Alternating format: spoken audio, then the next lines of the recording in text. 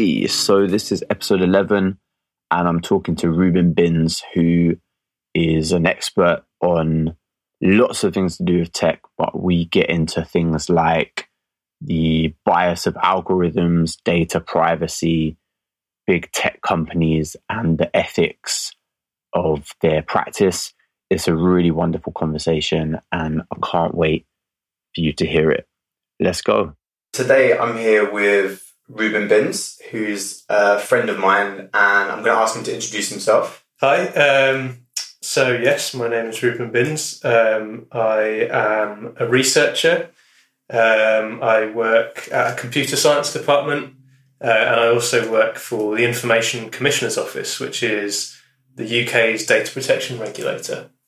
And I work on issues to do with data and privacy, machine learning, the web, ethics, law, that kind of stuff. I feel like Reuben has a deep knowledge about stuff that I talk about quite a lot in the pub with a completely uninformed perspective. And I suppose I am constantly seeing you publish articles which seem to have a really interesting focus, and then I am failing to read them in depth.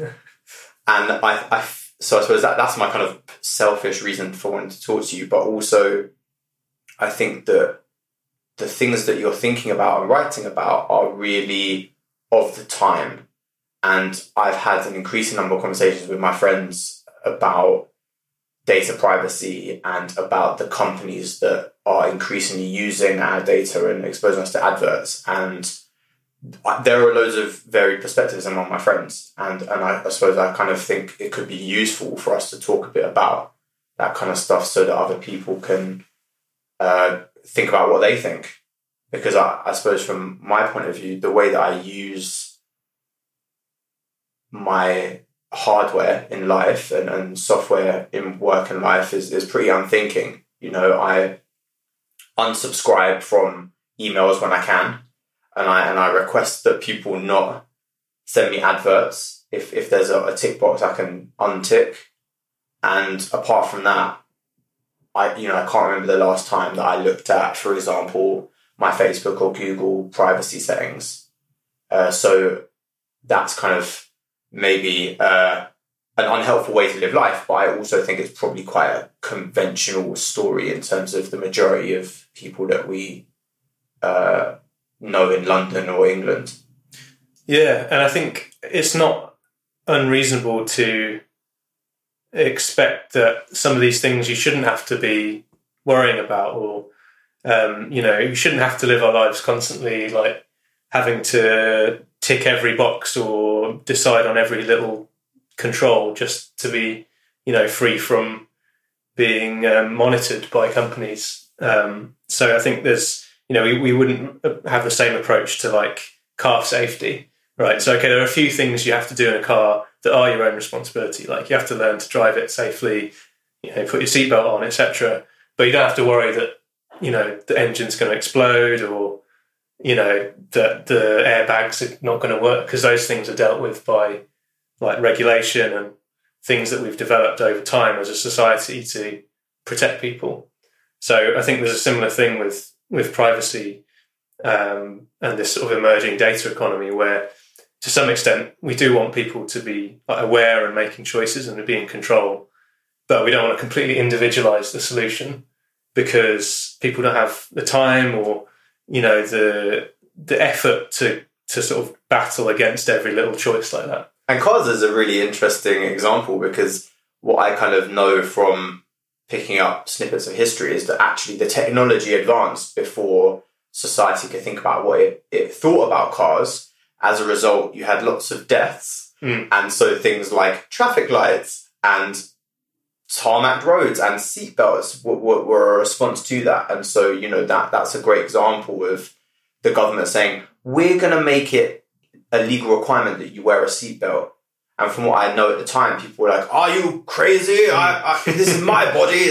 I can do what I want.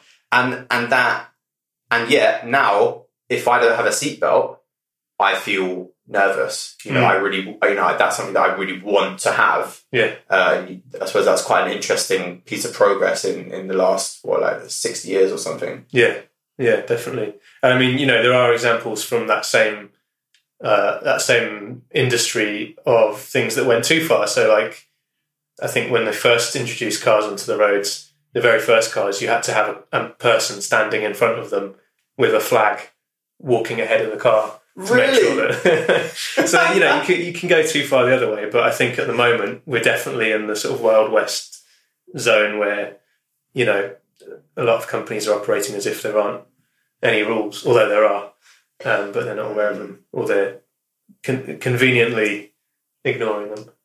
Yeah, and I suppose you see that quite clearly with things like tax. Which I think I see more of in the papers than data. Although increasingly, I think with the way in which the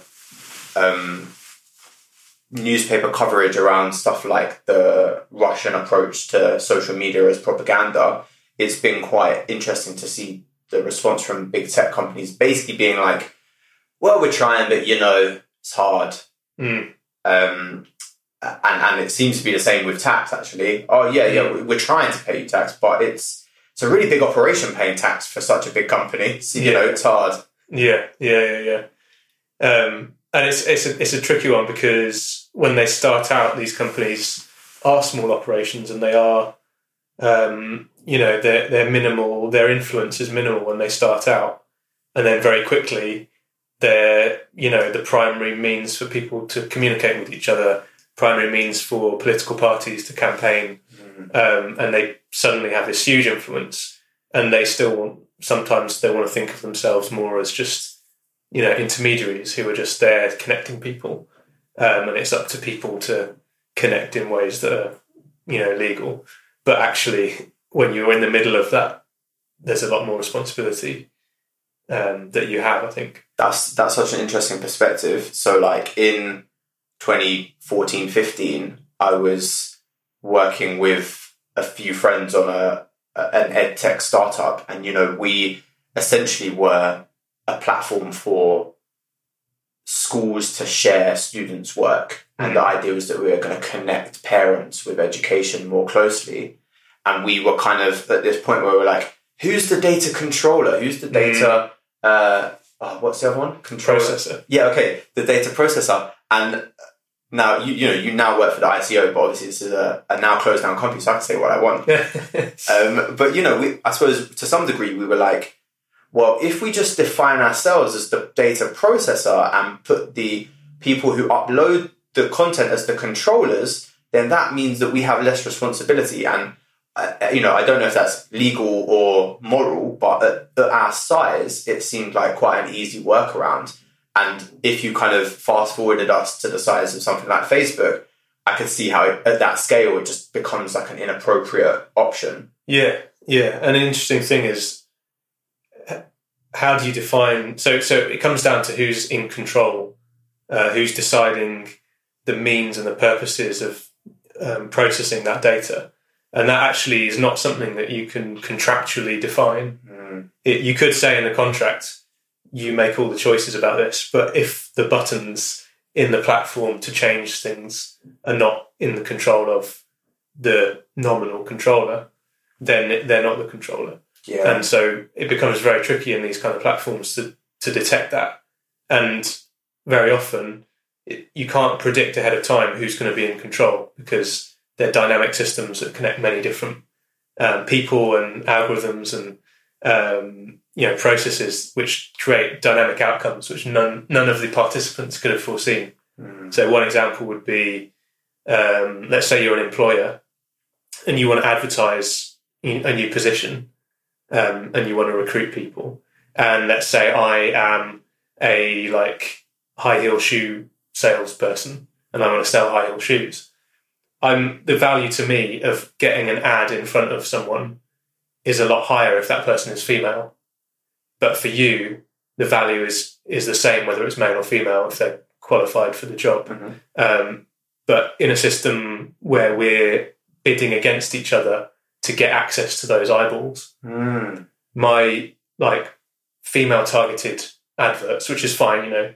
It's legitimate for me to target female shoppers because that's my sort of target audience for my product. Mm-hmm. It's illegitimate for you to target male or female. Mm-hmm. You have to go for both, but the system doesn't know that that's what's going on. So my adverts are going to get seen by more women, and yours are not going to get seen by women because I'm going to be outbidding you on those impressions. So then the result is, without you even trying, you've accidentally discriminated against female applicants for your job because your ads have only got shown to men. Okay, so that seems like a really compelling argument for more thinking around the issue. I don't actually understand part of what you said in terms of, it seems like you're describing that we're competing for eyeballs. Yeah. Can you kind of break that down a little bit? Yeah, so if we're two companies, how come... is it because there's a limited amount of bandwidth or time, or how does that work? Well, so there's a limited amount of eyeballs to show things to, right? So every time someone comes to a page, let's say it's on the web, every time someone comes to a page, in the split second between them requesting that page and it showing up on their screen, there'll be an automatic auction. So let's say it's a news website. They load a page about a news story. The news website then sends out a broadcast to an ad network. Okay. And that ad network will have a bunch of clients who have strategies for bidding to show adverts to people. So I might have, a budget that says, I want to find people who like high heel shoes. You have a budget that says, I want to find people that might be good for this job. And in a split second, I'll say, well, my maximum price to reach these people is, 3p, and yours is 2.5p. Then I'm going to win that auction. And this is just all happening automatically. There's no individual people making decisions apart from setting the bid amounts and stuff like that. And so in that situation, the high-heeled salesperson has bid 3p for female eyes. Yeah. So does that mean that if a male internet surfer comes to that page, it's more likely that my employment advert is going to be seen by a male eye? Yeah. Because my strategy is, well, no, I don't. If the visitor to the website is male, then don't bother bidding. Okay. For you, it's don't mind if it's male or female, and you'll win the auction. That's really interesting. And so I suppose, it would be really cool to see a breakdown of the most commonly targeted demographics for products and the budgets, because that would kind of let us understand a bit more about which groups might not be seeing stuff that are kind of nominally aimed at everybody. Yeah.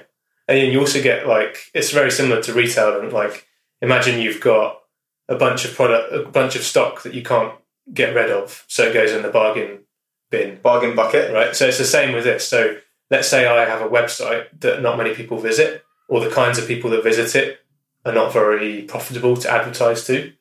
Then, and let's say the advertiser is a charity who doesn't have much money, they'll get the bargain basement ad impressions. So if you go to a website which is visited by people who don't normally click on adverts, then that would be really cheap. So you might see a bunch of charity adverts because they're not putting enough money in to get shown on the more profitable places. So that's just an example where, there's no individual malice on anyone's part, but because there isn't sort of understanding the issue, understanding the whole complex interaction of different actors and different algorithms, we don't get to sort of predict that those problems are going to arise ahead of time. So you kind of need to have controls either at the level of the ad network, or maybe controls that you as the employer would have to ensure that you get sort of equal coverage of your advert. Yeah, that's such an interesting dynamic. I wonder if you know about how that compares to TV adverts. So, for example, if I'm an ad company and there's a program which is particularly viewed by a certain demographic, I might kind of aim for that slot. So let's say it's educating Essex, and I'm like, I want to advertise my amazing marker pen for teachers or whatever. So I might really go for that slot. I suppose, like, how does that compare in contrast to what you're describing? Like, well, I think, to some extent, you can make the same argument. Like, if advertisers go by, so they call it contextual advertising. So it's where you target to the content rather than to the person. So in the old in TV advertising, magazine advertising, that's how you do it. In the modern day, you don't have to find the person through the content, because if let's say I look at like cars on one website, and then I go to another website and I'm looking at politics. Given the way that advertising technology works on the web and on mobile, if you've dropped a cookie, which is like a little sort of file that you put on my computer that basically has a record of the websites that I'm visiting, and then I go to another website and look at something different, you can still see that I was looking at cars, even though I'm now looking at politics. So there's the personal targeting involved that means that you don't have to go by content. Got you. So it's actually it's a completely different ballgame in terms of you're not using content to differentiate your market. You're just using someone's history. Exactly. Yeah. So I think that's the main difference. But it also it changes things a lot, because if you think about it, in the past, if you wanted to find, let's say you wanted to target adverts at Financial Times readers because they're a bit more wealthy than other readers of other magazines, you'd have to go to the Financial Times and put your advert in the magazine or on the website. Nowadays, you can find Financial Times readers when they're on wikihow.com or when they're on YouTube or whatever, and that's not necessarily going to cost you as much. But it means that the sort of kudos, the brand that the FT have built up, the money that they can make from that is being leaked to other places. Yeah. I mean, and I don't feel bad for the FT, but obviously the principle there is kind of quite an interesting one. I suppose, playing devil's advocate, like, what's the problem with that? Like, if I like certain stuff and you're making it easier for me to find that stuff, why is there an issue there? In terms of personalisation, like, let's say, so use the argument, if you send me stuff that's more personalised, it'll be more relevant. I like it more. Yeah, exactly. I'll get less kind of letters through my letterbox for flowers that I don't want to buy or whatever. Yeah, and I think some people do feel that way about advertising, and that's fine. But when I ask those people, okay, but do you actually click on adverts? Not many of them do. Like, not many people actually go, oh, let me see what the advert is on this page, because it's going to be really targeted and I might want to buy the thing. But most people, if you want something, you go and get it. Like, you search for it. There aren't. But then the alternative sort of argument would be, well, there's a lot of stuff that we don't know we want until we see an advert for it. But it's an interesting sort of psychological question. Like, how does sort of our consumer behaviour, our desire for new stuff, where does that come from? Does it come from like subtle cues of things that we see? Does it come from peers? Does it come from culture more generally? I mean, it's a massive question, and I've had some really powerful moments where the kind of influence of adverts have been felt, and my favorite one that just popped into my head is my favorite because it doesn't involve an advert; it involves social media, which is I think interesting in itself. So my cousin put up on his Instagram stories that he was so excited about eating this Domino's pizza. And there was something about this Domino's pizza that looked so tasty. And so for the next few days, I didn't just want a pizza. I specifically wanted a Domino's pizza. And it was just so bizarre to me because, I do like pizza. So, obviously they hadn't convinced me to start eating pizza, but I was specifically after this Domino's pizza, and I can't even remember the last time I had Domino's pizza. I don't even think about Domino's as a brand, right? But then for like days I wanted this Domino's pizza, and I fucking bought my Domino's pizza and I ate it. You know, and so yeah, there was something there around just putting that in my mind, and it felt really weird because suddenly I was thinking about something I had never thought about before. And so then the question is, did you enjoy the pizza? Did you endorse the fact that you'd been maybe influenced into buying it? Was it overall like a good thing, or is it? I guess I'm wondering, like, if it operates like that and we buy stuff and we like it, then yeah, maybe what's the problem? But if you say it feels weird, maybe there's something else going on. Yeah, well, I mean, emotionally it felt weird, and equally it felt satisfying eating it. So I don't know. But I was talking with my friend Josh about this the other day, because he has quite a different view to me about the subject. But something I was saying to him was that if I leave the house, you know, I start my day, I've left the house, I've eaten, I've had a coffee, I'm going to work, I'm in this kind of active living life mode, and okay, I might see some adverts on the bus, or you know, there's a kind of a window of time when I'm being exposed to adverts in between, you know, my front door and where I'm going to work that day.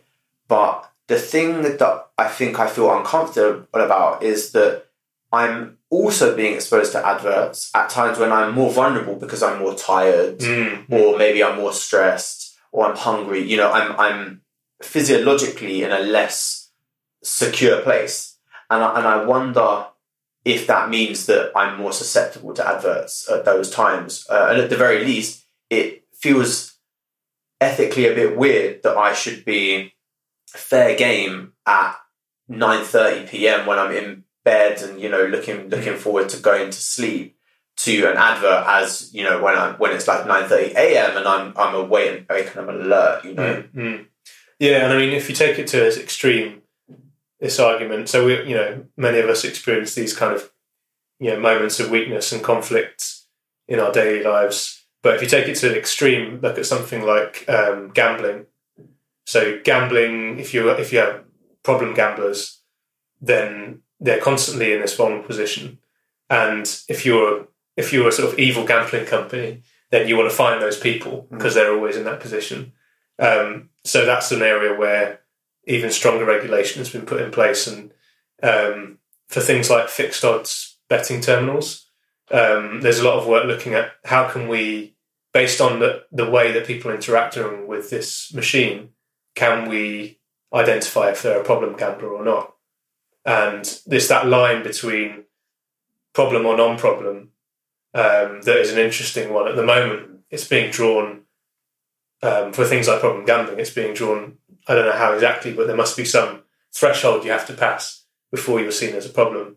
And the machine then kicks in and the regulation kicks in and says, okay, the normal way that the machine operates, which is to try and hook people, has to be interrupted and stopped.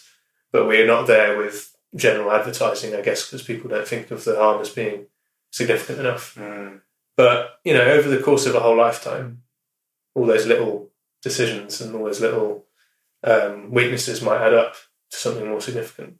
And I think that there's a question there around how we view addiction. And, you know, I suppose I'm thinking about building up a tolerance, and I can't remember the other components of it, but anyway, if we have intrusive thoughts about a particular brand or item or you know, whatever, you know, would we regard that as a kind of, as an addictive behaviour? I don't know, but it's interesting that we don't trust, presumably, the gambling company to self-regulate, because you know, their gambling companies are going to try and get the most money out of someone as possible, right? So to ask them to then find and respect this bright line for a problem gambler would seem to be counterintuitive. Is that kind of how it works, or is there a third party that?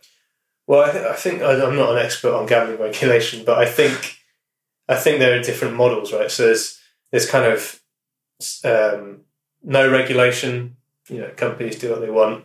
There's like self-regulation, where companies say, you know, we think that there are issues, there are problems, but if you just trust us, we can come up with our own rules that will be sensible. So they might have like a gambling association might get together and propose some rules that they have to follow. And there's kind of co-regulation. So the idea that the state and the private sector get together to try and work together to figure out what the rules should be. Then you've got sort of traditional regulation, which is like command and control, where everything that's allowed is said to be allowed by the state and by regulation, and everything that isn't is not. And where are we at in terms of online advertising now? That's a good question. So, I mean, it kind of touches on different areas. So, what I work on is more in data protection, which is around it has to be around how the data is used and how the data might be used to undermine someone's privacy or, in some cases, other fundamental rights. But other areas of regulation might be around, so advertising standards. Is the content of the advertisement fit for? Is it lying about the product? Is it kind of offensive, or is it So those different areas of regulation will work in different ways.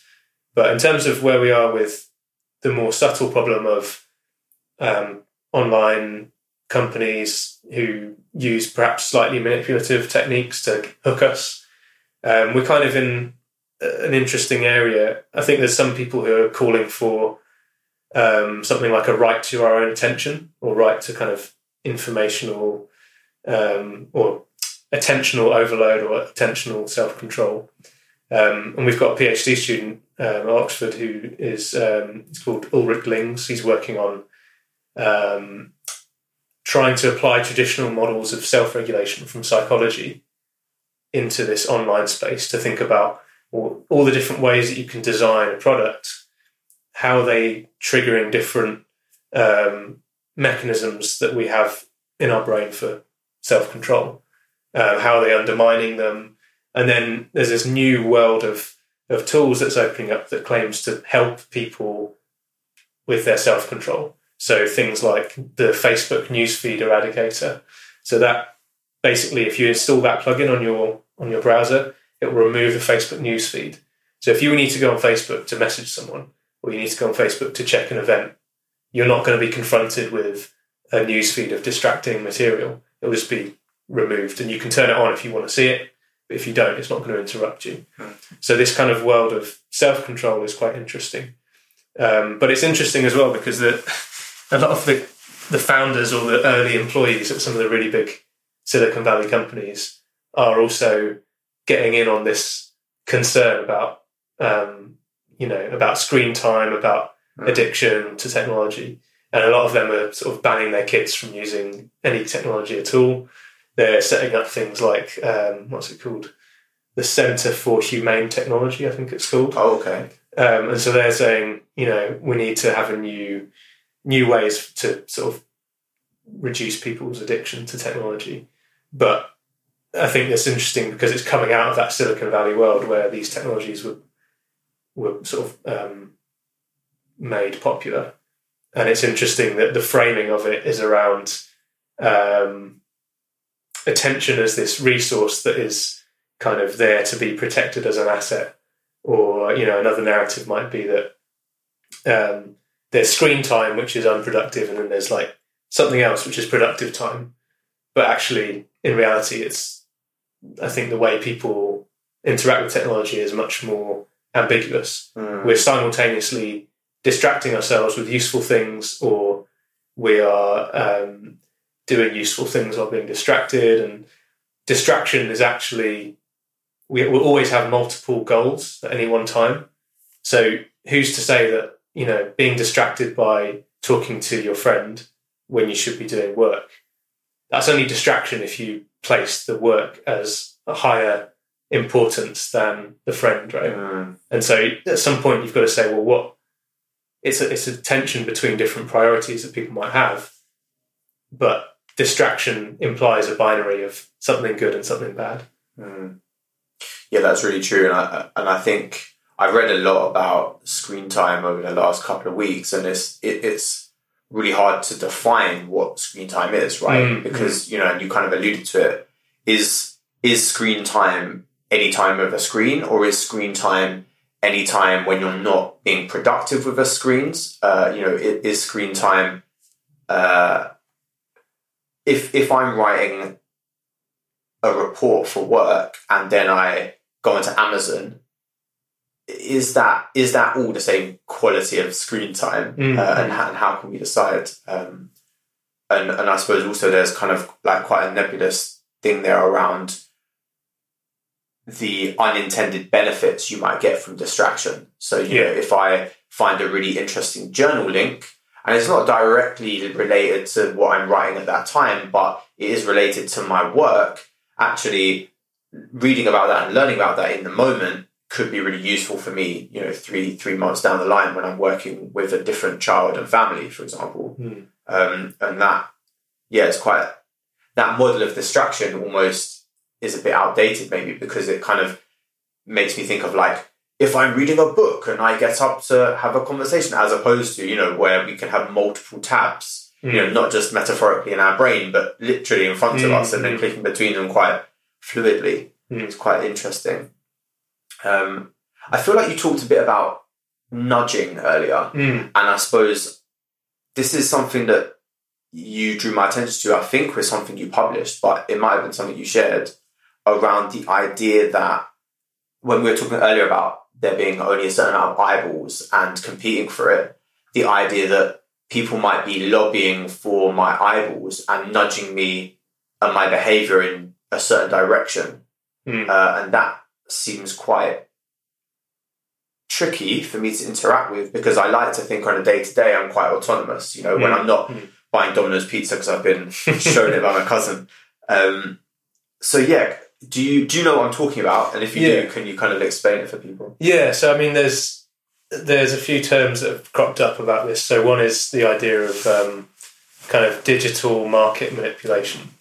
So rather than so people manipulate markets in all kinds of ways, but having access to all of this data about how we behave and being able to sort of identify biases or weaknesses that people might have and then exploit that. That's one kind of term. The other term is like coming more from the sort of interaction design world, which is around dark nudges or dark patterns. So they have this notion of like design patterns, which is like, you know, a form with a send button would be like a design pattern. But dark patterns refers to, you know, one instance of that would be a box that's pre-ticked, and the tick, if you tick the box if you want to do the thing that you don't really want to do, right? So that would be a dark pattern where the box is pre-ticked. So those kinds of things coming from the design perspective. And yeah, the idea is that there might be something that you don't really want to do, but the way that the system is designed, it's nudging you towards that thing. And the notion of a nudge is quite a sort of vague one, but it was popularised by the book Nudge by Cass Sunstein and Richard Thaler. And that basically was a pitch to policymakers to say, look, you know, you don't need to spend money to get better outcomes. What you need to do is change the way that people interact with things. So change the defaults on the pension form. Put a little picture of a fly in the urinal so that people aim at it and don't splash around the sides. That's another example from that book. Or put the healthy food at eye level because people buy more of it. So these kinds of tweaks to the choice architecture that people face.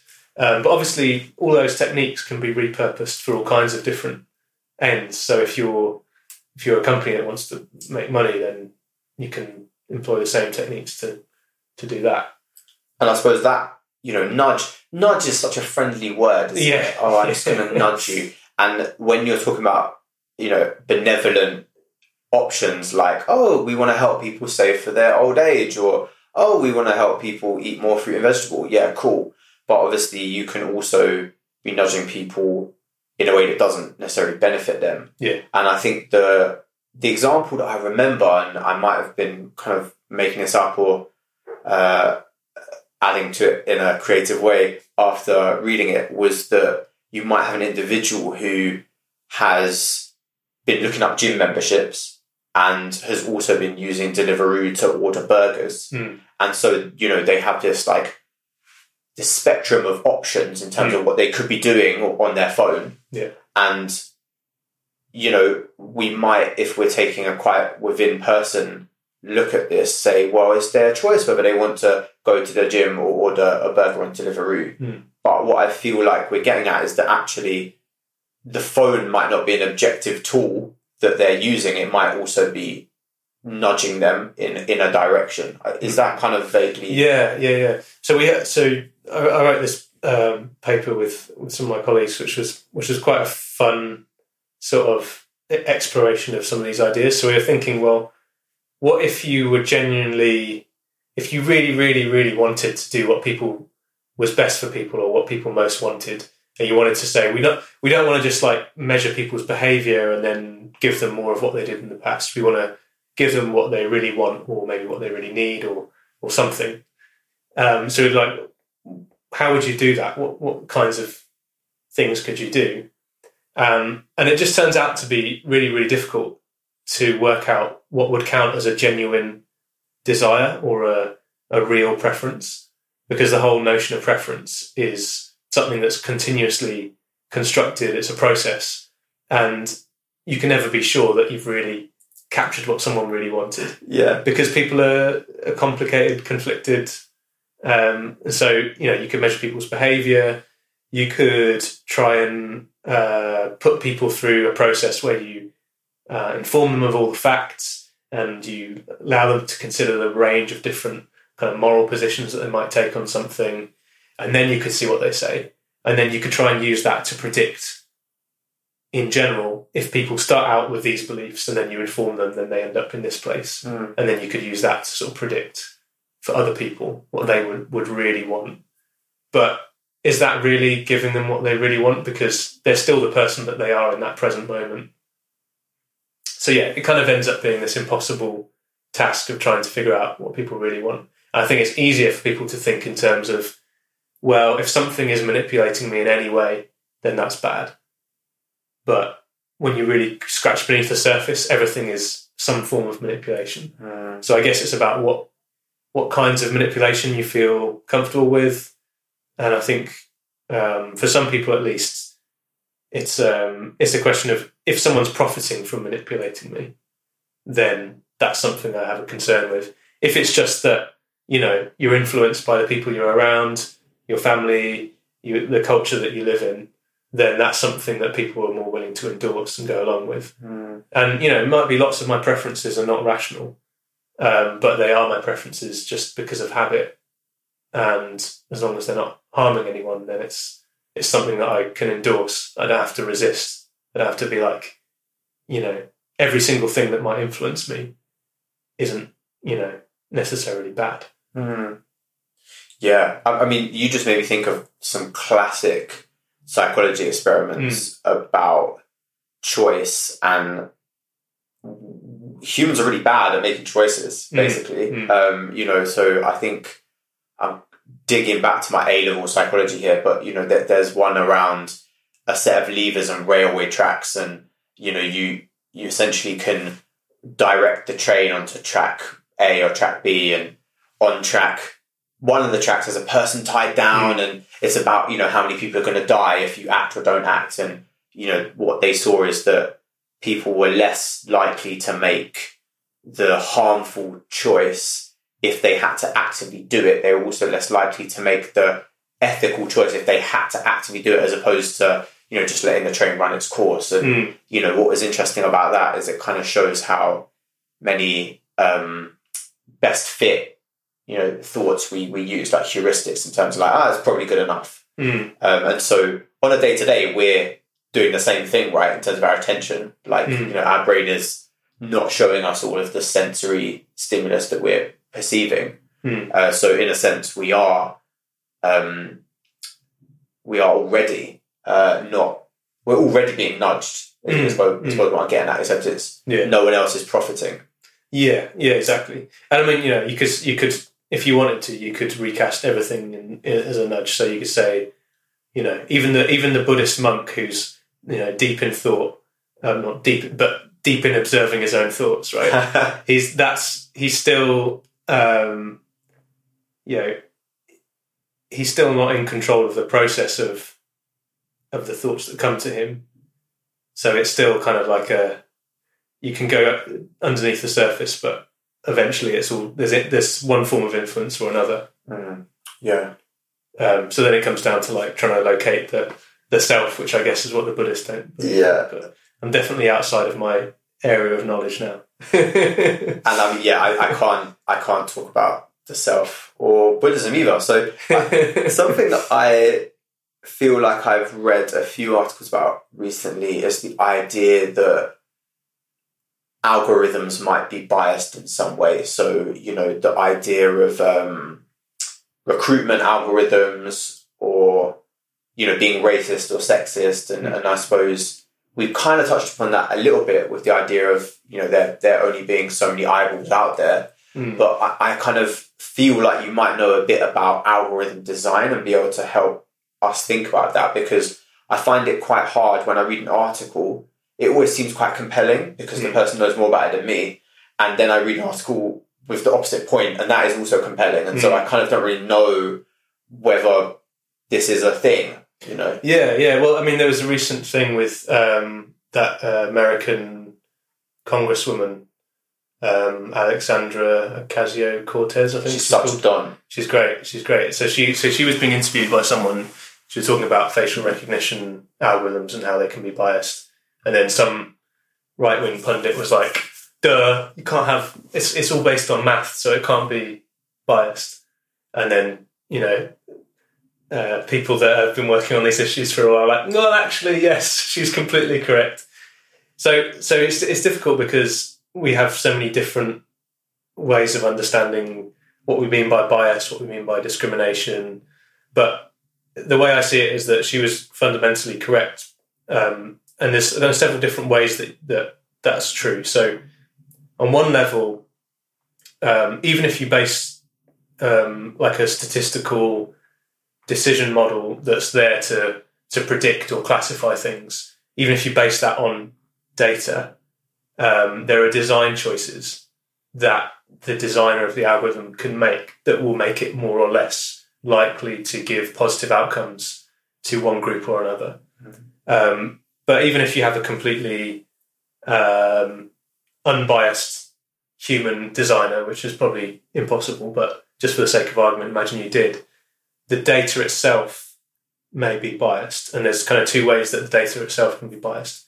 So one is if you're from a minority population, then there'll be less data on people like you. So a model that's designed to fit the whole population will perform better on the groups where there's more of them. So it will be less predictively accurate, potentially.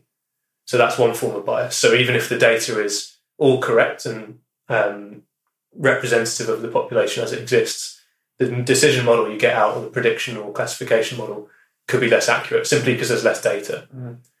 Alternatively, the data could reflect real-world social discrimination, or like secondary indirect discrimination. So if we're looking at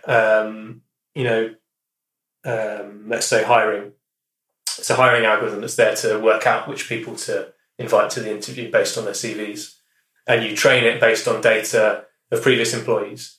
And let's say the previous employees are working in a restaurant, or they're salespeople, and they are selling to racist or sexist customers. Their sales figures are going to take a slight hit if they're having to sell stuff to people who don't like them. But that data, the data that you collect on sales figures, won't know that that's why they were not selling as much as they could have done. So then you build a model on that. It's going to predict that they're not going to be so good, and that might even be accurate. The prediction might be accurate. But the reason it's accurate is one that we don't want to perpetuate.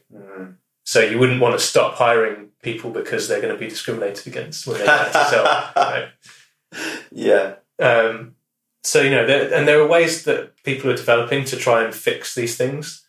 And there's a temptation in some of the more the people coming from a computer science background, where the temptation is to say, okay, well, what does the law say about, preventing discrimination? And we'll implement it in our system, and then we'll have a system that will work in a way that won't be biased. And that's good as far as it goes. But in reality, these problems are kind of difficult, knotty, complex social problems, which are about the result of the interaction of the system and the people around it. And they don't, and that addressing the system doesn't address the wider system, the social, socio-technical system, but also the broader kind of economic and social world that we live in. And it also kind of forgets that a lot of the time these systems are being designed to be deployed on disadvantaged populations. So it's not that it's not that these systems are being deployed and the kinds of people who will be subject to their decisions will be a random sample of population. So if it's an immigration system that's designed to work out who's allowed to come into the country, the kinds of people who are subject to that system are more likely to be disadvantaged anyway. Or if it's a payday loan company that wants to work out who to give loans to, the people that are applying for those loans in the first place are already disadvantaged. So you could have a completely unbiased or completely gender, race, religion, etc. unbiased system, but if it's Wonga, it's still going to be a problematic system. So you could say our model is really fair, but the economic situation that they're imposing on people isn't fair. Yeah. That's a really great breakdown, because I suppose it helped me understand the different levels of how something could be biased, but equally, even if something's not biased, it might be that the system is being applied in a biased way. Yeah. Or not being applied across all groups, which is a nice way to think about it. You also, and this might not be a question that you can answer, but I'm going to ask you just because you're talking about statistical models. So the other day, I was talking with some psychologists about using the normal distribution curve to understand intelligence or IQ scores. And essentially, there seemed to be two views in the room. The first view was that, well, in the same way that we see something like height is normally distributed, it makes sense that something like intelligence would be normally distributed, where you have the majority of people with fairly similar intelligence, and then some people who have really advanced intelligence that we'd struggle to understand, and some people who need a lot of support to do things that most people would find quite easy. And then there was another view in the room, which was that, well, IQ tests were designed back in the day as a measure of how well someone was going to do at school, and they created essentially a normal distribution model, and so subsequently all models have used that as a thing to refer to. And that for me was really interesting, because it took me into a place where statistically I was completely at sea, and I was like, well, I don't know what that means. But it was, I suppose I'm looking at you as someone who might know about normal distribution like that. I'll try and say something. I just dragged you completely left field. No. It's definitely related, I think, because so one I'm not great on the history of this, but I did hear, I can't remember where, I think it might have been in there's someone called Ian Hacking who's written a lot of books about probability, about measurement in social science, and about the creation of social categories or medical categories that are in part social categories. And I guess IQ would be one example, where it's something which in some people's minds is a biological thing. A lot of people recognise that it's a social thing, and people differ about how those concepts relate to each other. But I think one thing that I got from one of his books was that when they first designed IQ tests, the first IQ test they designed, women were just getting systematically higher scores. So they, instead of saying, well, the test is good, if women get higher scores, that's just it, they said, no, we must have got the test wrong. Let's redesign the test to make sure that women don't get higher scores. So, the choice of questions and the choice of how we define intelligence in terms of those questions is influenced by all these social factors. If it had been the other way around and the first IQ test they designed had meant that men got higher scores, probably they wouldn't have gone back and redesigned it, right? Because the assumption was already that probably amongst those people that men were more naturally intelligent or something. You can design tests in order to you can design any test so that people will fall on a normal distribution. And that's useful for all kinds of reasons, because it helps to systematize how we treat people, how we segregate people. And, in some cases it's really useful, right? If you have, a chemical imbalance in your brain and you want to be prescribed drugs that are going to help you, it helps if you can separate people into different pockets and enable all of the administration that goes on around that to happen. So statistics and statistical models can be useful for that kind of reason, but they can also be really abused for the same reasons. And I think we often fall into like essentialist thinking or biological thinking when we're dealing with categories which are there for social reasons, or at least partly for social reasons. So we have these categories in order to organise a social world. And it might be that some categories allow us to organise it in more efficient ways or in ways that favour some kinds of ideologies or whatever. But fundamentally, it's, you can always redesign these tests in different ways. You can always define these concepts in different ways. But we tend to start with these social concepts like IQ or like, folk concepts of how people are. And that might be like gender binaries. We have these folk concepts, and then we'll design statistical tests to kind of confirm them. And you see this with in the debates about IQ differences between protected characteristics like gender, like race, etc., where the idea is, well, yeah, of course, it's not surprising that there are like differences between men and women in different tasks, right? But we've already, by looking at differences between men and women, we've already decided that that's the category that's important. And it's the same with discussions of race and IQ. If you're studying that, you're already pretending or accepting that race is a biological category that we can analyse in that way, when actually it's a social category. And, everyone knows that IQ is not something that is, not everyone knows that, sorry, but there's a strong argument that IQ is designed for all kinds of social purposes, and that if we organise the world a different way, if we thought about these fundamental concepts in a different way, the test would be different. So yeah, there's so much there. I think, something that I think became clearer during listening to you there was that actually I want to do a podcast about intelligence generally. That there are such different views on intelligence and how we view that. I think that what you're saying about social categories is really interesting. I think that something that I am yet to kind of wrangle out from a statistical point of view is that a lot of the cognitive assessments I use in my work are normed using other statistical models from cognitive assessments. So it seems very self-referential, like the latest Wechsler intelligence test will be normed using the previous Wechsler intelligence test. And so I don't, and that kind of makes sense if we assume the last intelligence test was an accurate measure of different cognitive abilities and could produce a meaningful IQ score.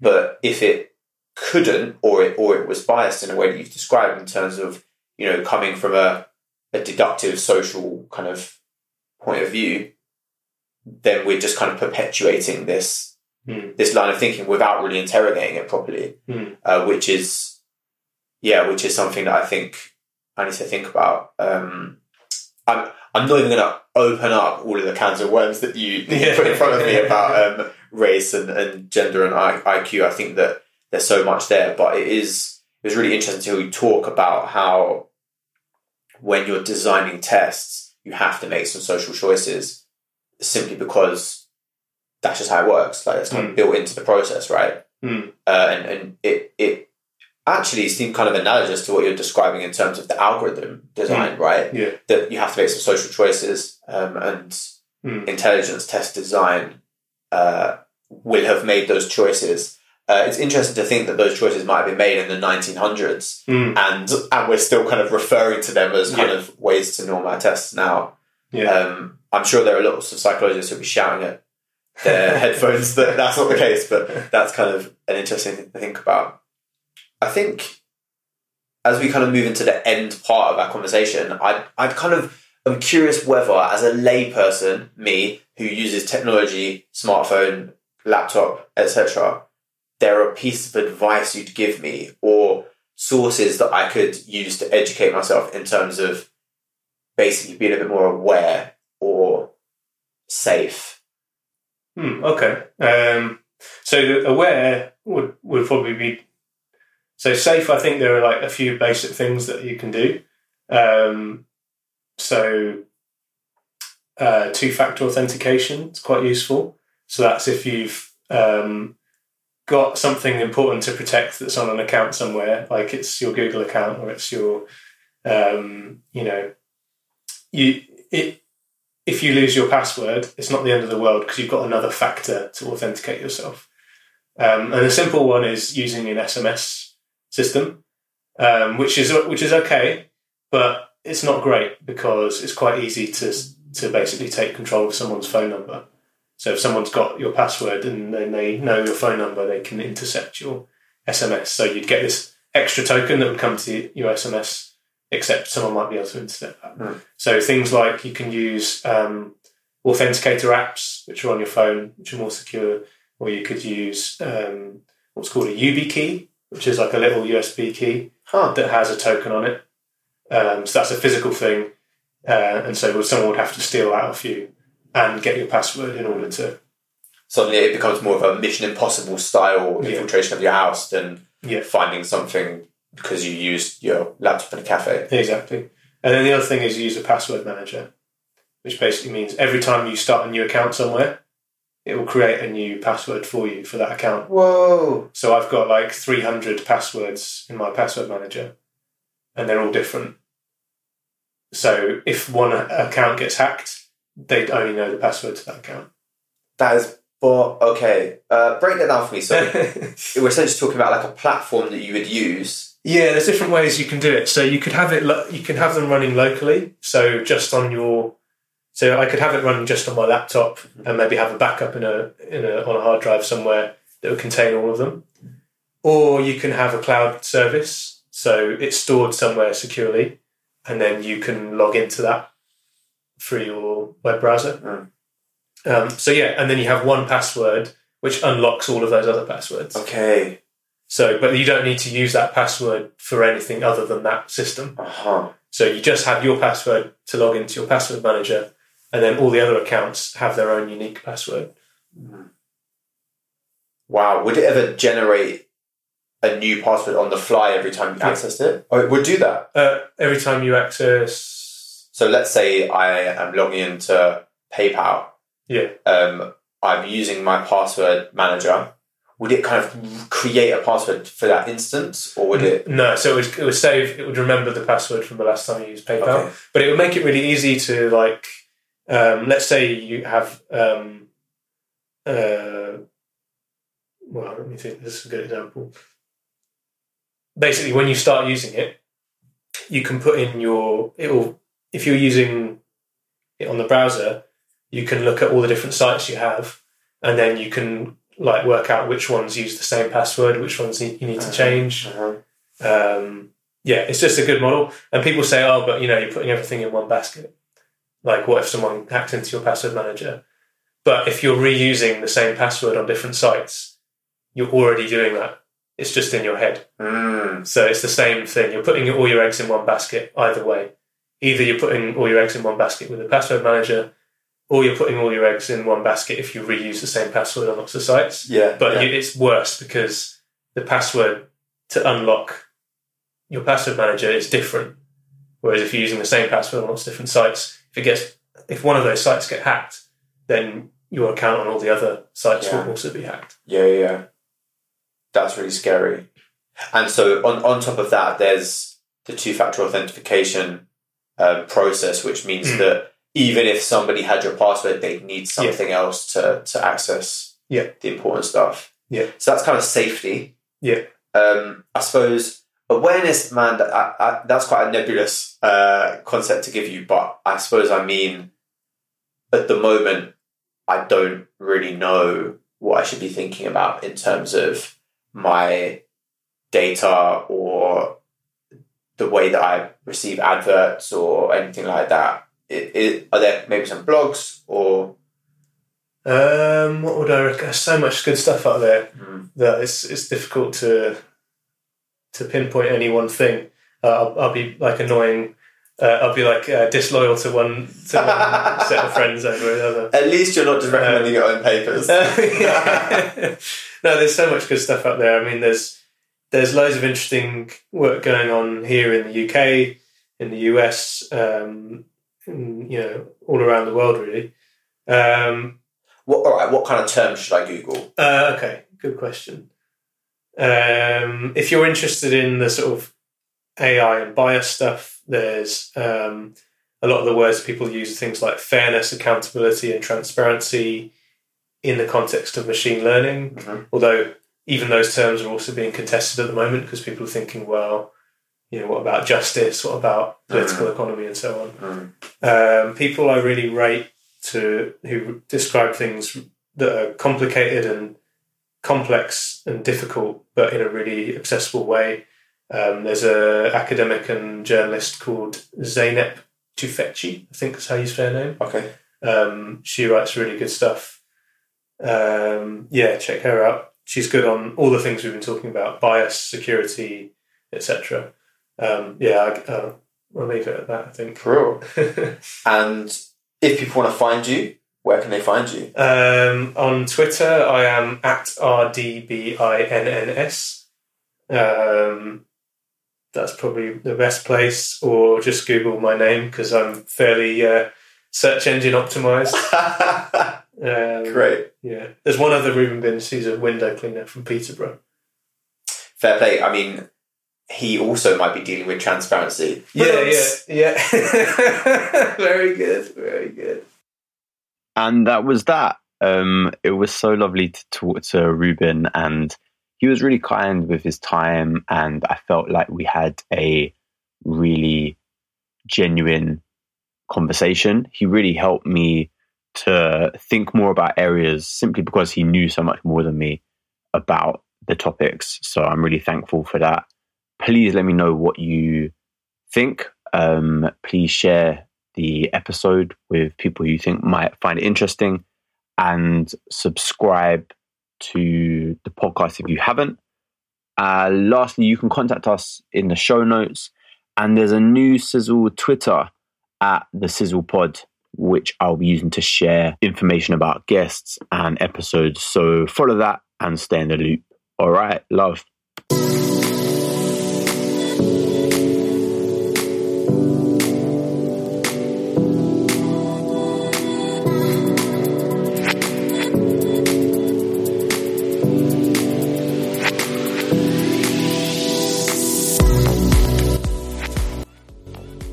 The Sizzle.